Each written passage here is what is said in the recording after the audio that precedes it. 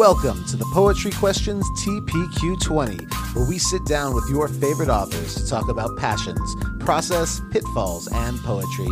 My name is Chris Margolin. Let's expand the conversation.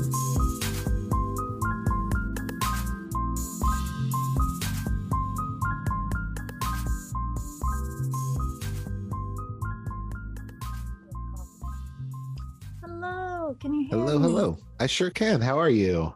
I'm good. How are you? Okay, I here am. we are. There we go. I am doing all Okay. right. How's your day going today?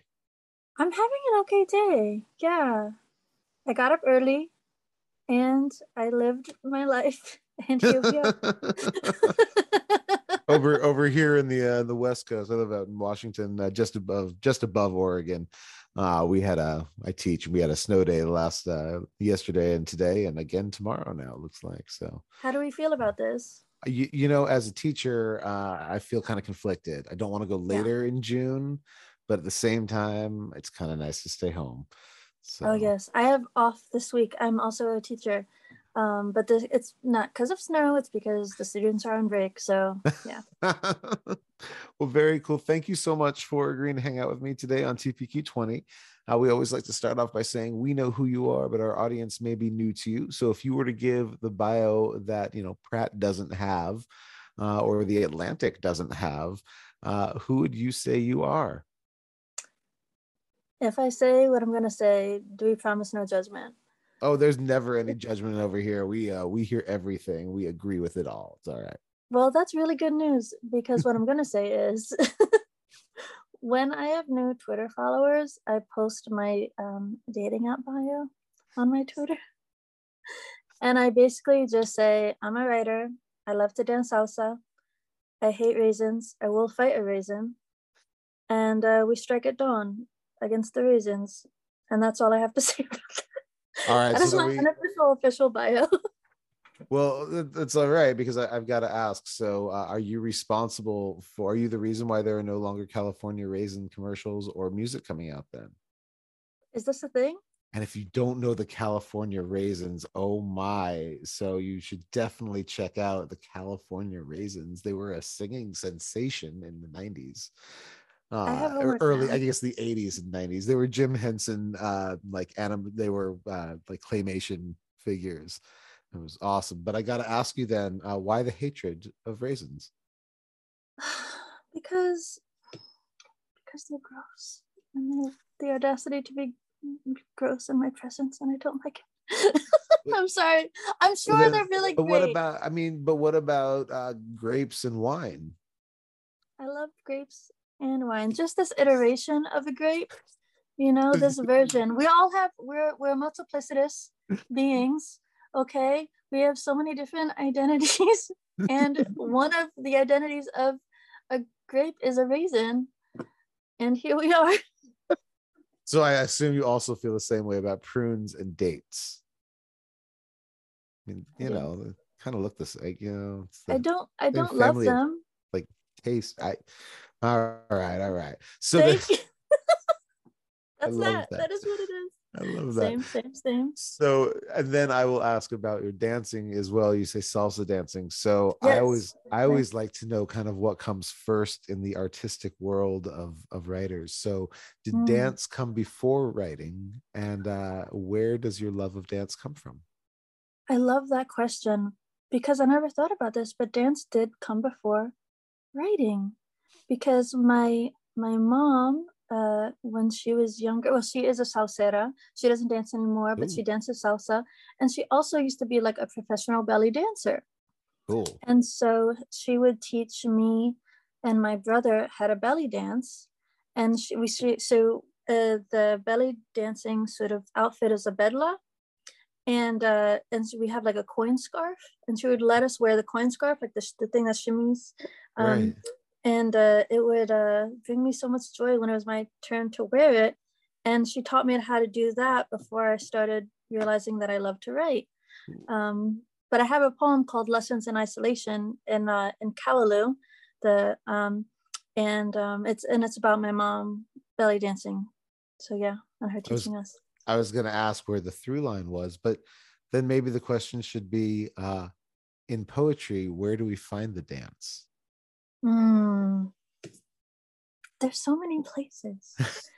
There's so many places to find the dance. For me, I think it's in the writing process.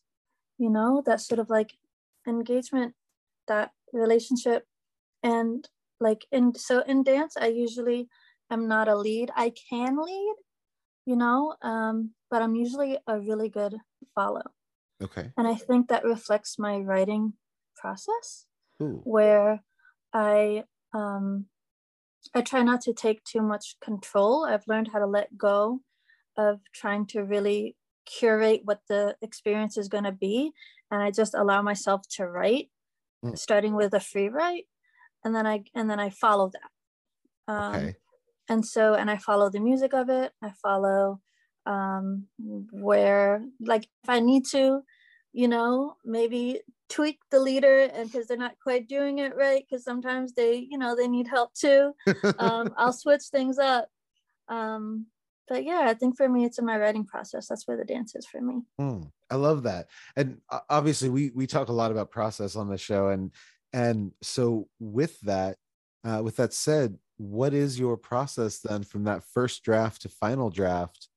How do you get there? Are you someone who does need, I always love, we had episodes early on where people talked about needing certain number of candles lit, or like drinking certain types of tea. Are you someone who has superstitions that you kind of follow with during your writing process, or are you someone who opens up your notes app and wherever you are, whenever you are, goes to work there?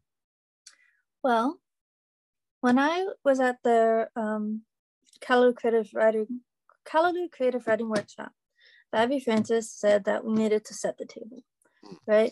And so how I set the table, if I was, so, okay.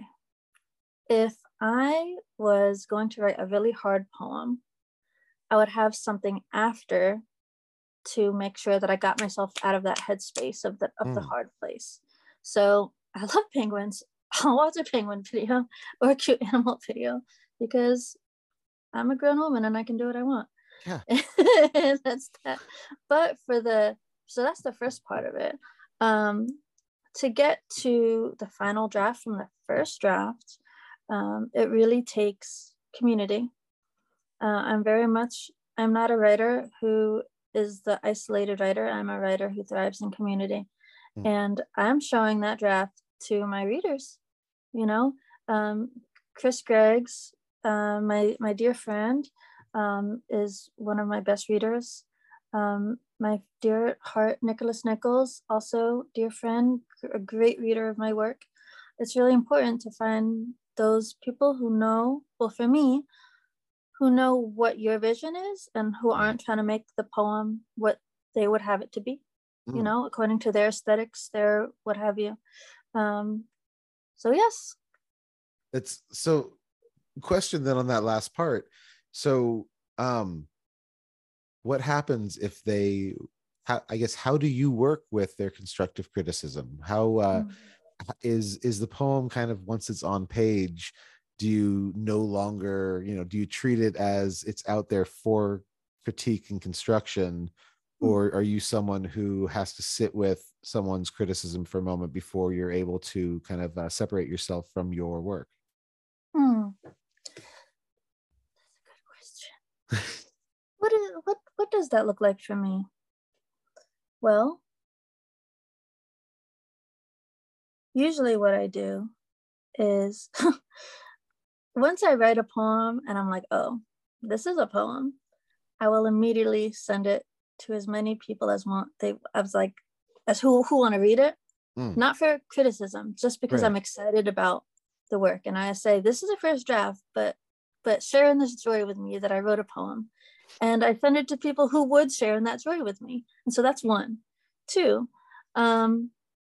once I feel proud of my first draft, which is to say, I know that I've taken it as far as as I can see it going, right? That's when I'll send it to Chris or Nicholas or Nkosi. or Sammy. I love friendship. Friendship is my favorite thing. And then when I get their feedback, I'll say, I take a second, you know, but I trust them. And so it doesn't take me that long. But yeah, does that sound fair? Absolutely, it does. And when do you, I like that idea that you are willing to kind of share. I love poets who like post those early drafts on Twitter, so you can kind of look through them and see what happens, and then especially when that early draft becomes a final draft, becomes published, to see the steps between. Are you someone who takes, you had said that you kind of send out that first draft, that you're excited you've written this piece. Do you ever regret that? Or is it always something that are you always, because it's super vulnerable to send out a first draft of something. So do you ever find that you're like, oh, I shouldn't have done that? Or is there, yeah. I don't think so. I don't think I regret it. What is uncomfortable though, I don't know why, I get this, like, it's sometimes it turns into an impulse. And I think it's an impulse to be seen. Okay. Because when I'm writing, a part of my writing process is to see myself. Like, I want to see what's happening in my mind and my heart, and so when I'm seeing myself, sometimes I'm like, I want other people to see me too. My friends, people who love me, so that's, I'm not just, for me, I won't post an initial draft because I'm not there yet. And maybe I won't be. Maybe that's just not what I need. But I will send it to people who I know love me, because I know that they see me in, oh God, this is going to sound maybe corny. They see me in my rough drafts.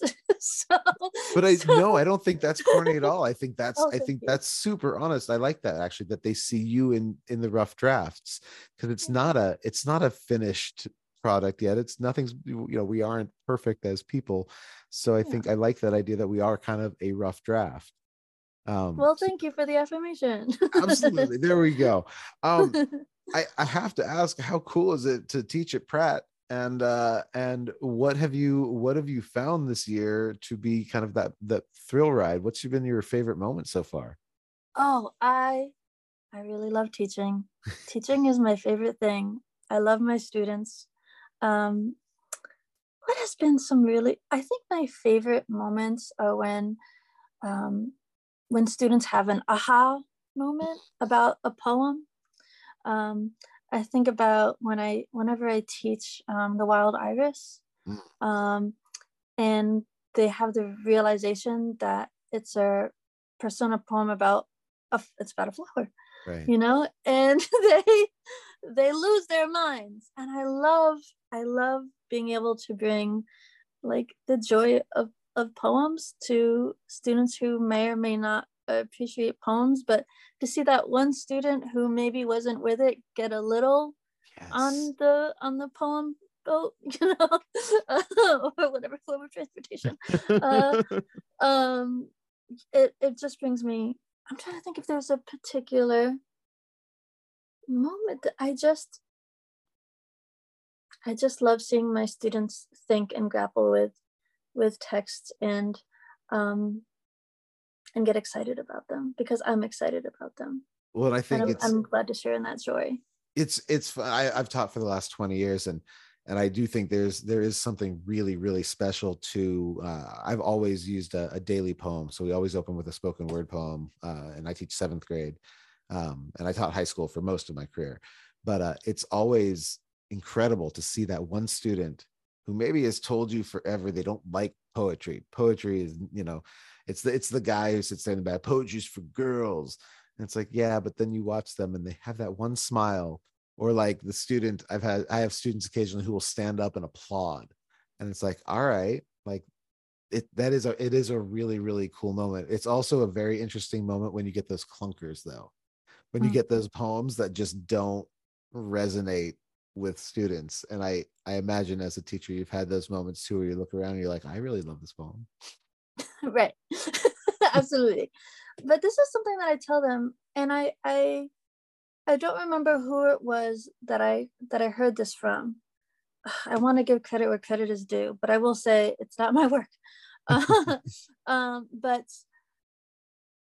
something that I tell my students is that if you, like, okay, I have them raise their hands. Who has ever been overwhelmed by a poem, or that is just a daunting thing to encounter? And most of them raise their hands. I was like, me too, right?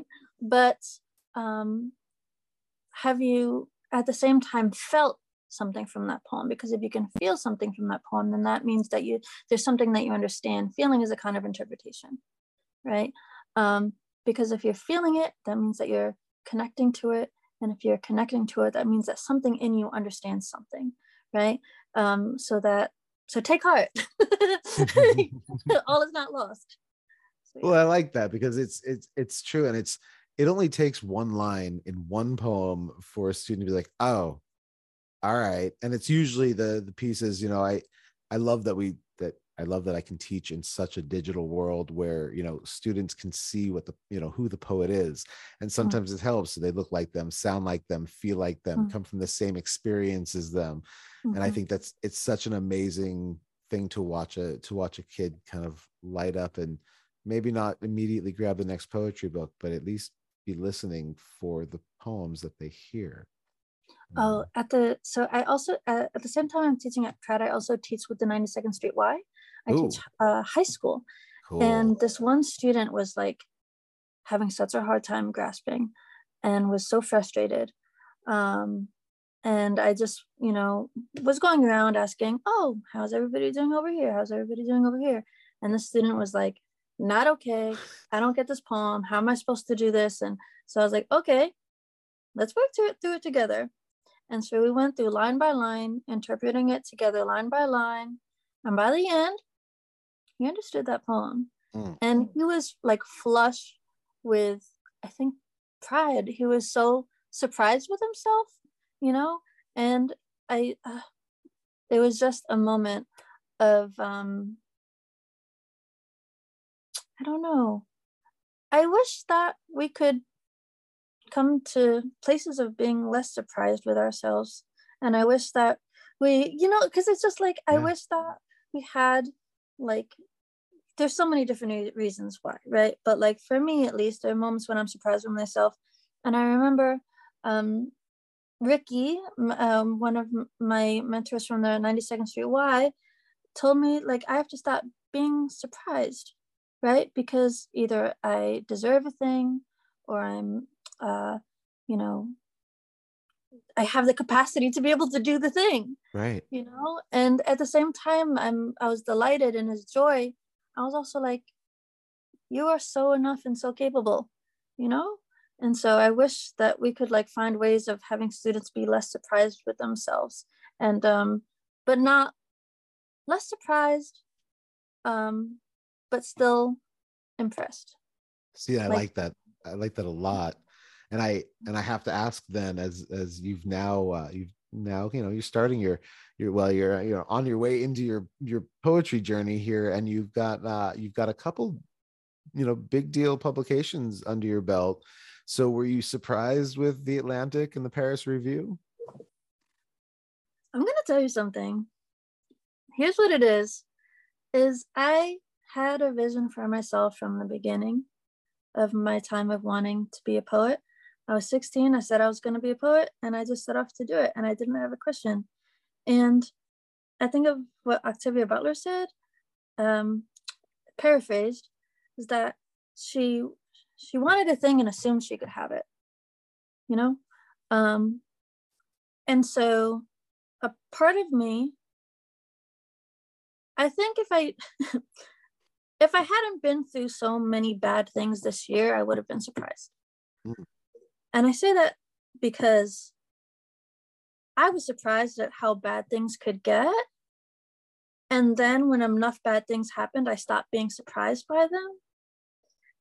And so now I have capacity to see really good things happen and not be surprised by that either. I'm not many things surprise me anymore because of how really bad things have gotten, you know? And so when it happened, it felt like about time. It's what I envisioned for myself from the start, you know? I love that. That's I mean, what a beautiful way to put that. I really like how you said that. I appreciate your response to that. Thank you. And because I can't think of a better place to kind of leave things as we shift toward the end here. I always like to ask, who are you reading right now that is making you fall in love with words over and over again? And then what can we expect next from you? Oh my gosh. I know, I see you. I always love it. I'm looking around my desk. I know, I love it because this is obviously just an audio podcast, but I always love watching the writers I talk to search for what's next to them so they can pull what they're actually reading. It's fascinating. I always wish people could see that. It's a wonderful look. Well, okay. I have on my desk, what do I have? I have Greg Pardlow's digest. I'm also working my way slowly through Hell of a Book by Jason Mott. It won the National Book Award, I believe, in recent years. And I'm also reading for the class I'm teaching, Parable of the Sower. I'm about to get into Franny Troy's The World Keeps Ending, The World Goes On. The World Keeps Ending. Beautiful book. Yes. There are so many things that I want to read. I have a bookcase full of things that I'm like, Daniella, you don't pick up that book and stop buying new books. Oh, it's unreal. Well, what's coming up for you next then? Oh, I finished my first book. Oh, congratulations. Thank you. And I'm sending it out to publishers. I'm really excited about it. Is it fine to tell you the title? How does this work? Do people tell titles before the book comes out? You can tell us whatever you would like to tell us, and then hopefully by the time this episode drops, we can update with like a book release date, right? Yes. Okay. So the title of my book is What We Do with God, and I'm so excited about it. My friend Chris Greggs actually came up with it because we were talking about poems, and he was like, Daniella, your poems are really about what we do with God. And I was like, Chris, not to interrupt you, but stop right there. Can I make that the title of my book? And that's exactly how that happened. Awesome. So that will be coming out. I am writing the vision, making it plain. It's gonna happen. It's gonna get picked up. Also, I have a poem coming out with Underblog. So fun fact, my Atlanta poem, The Bug, as lukewarm as it was, a lot of Christians got really mad about it. Like one person was like, just a bug? These are redeemed creatures of the Lord. And I'm like, people will find anything to get mad about. Anyway, they're gonna be really mad when this poem comes out because it's called Praying After Sex Is My Genre. So that's that. Love that. I can't think coming out in the world. I can't think of a better place to end for today. Thank you so much for hanging out on TPQ20 today. I truly look forward to reading what comes next and sending more and more people your direction. Thank you so very much. Thank you. I'm honored. Thank you for having me. Absolutely. You have a great rest of your evening, and I will talk to you soon. Talk to you soon. Bye.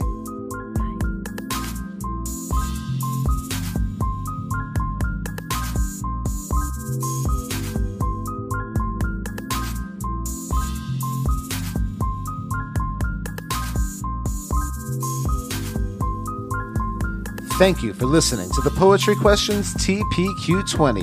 Please like, rate, review, and subscribe. See you next week.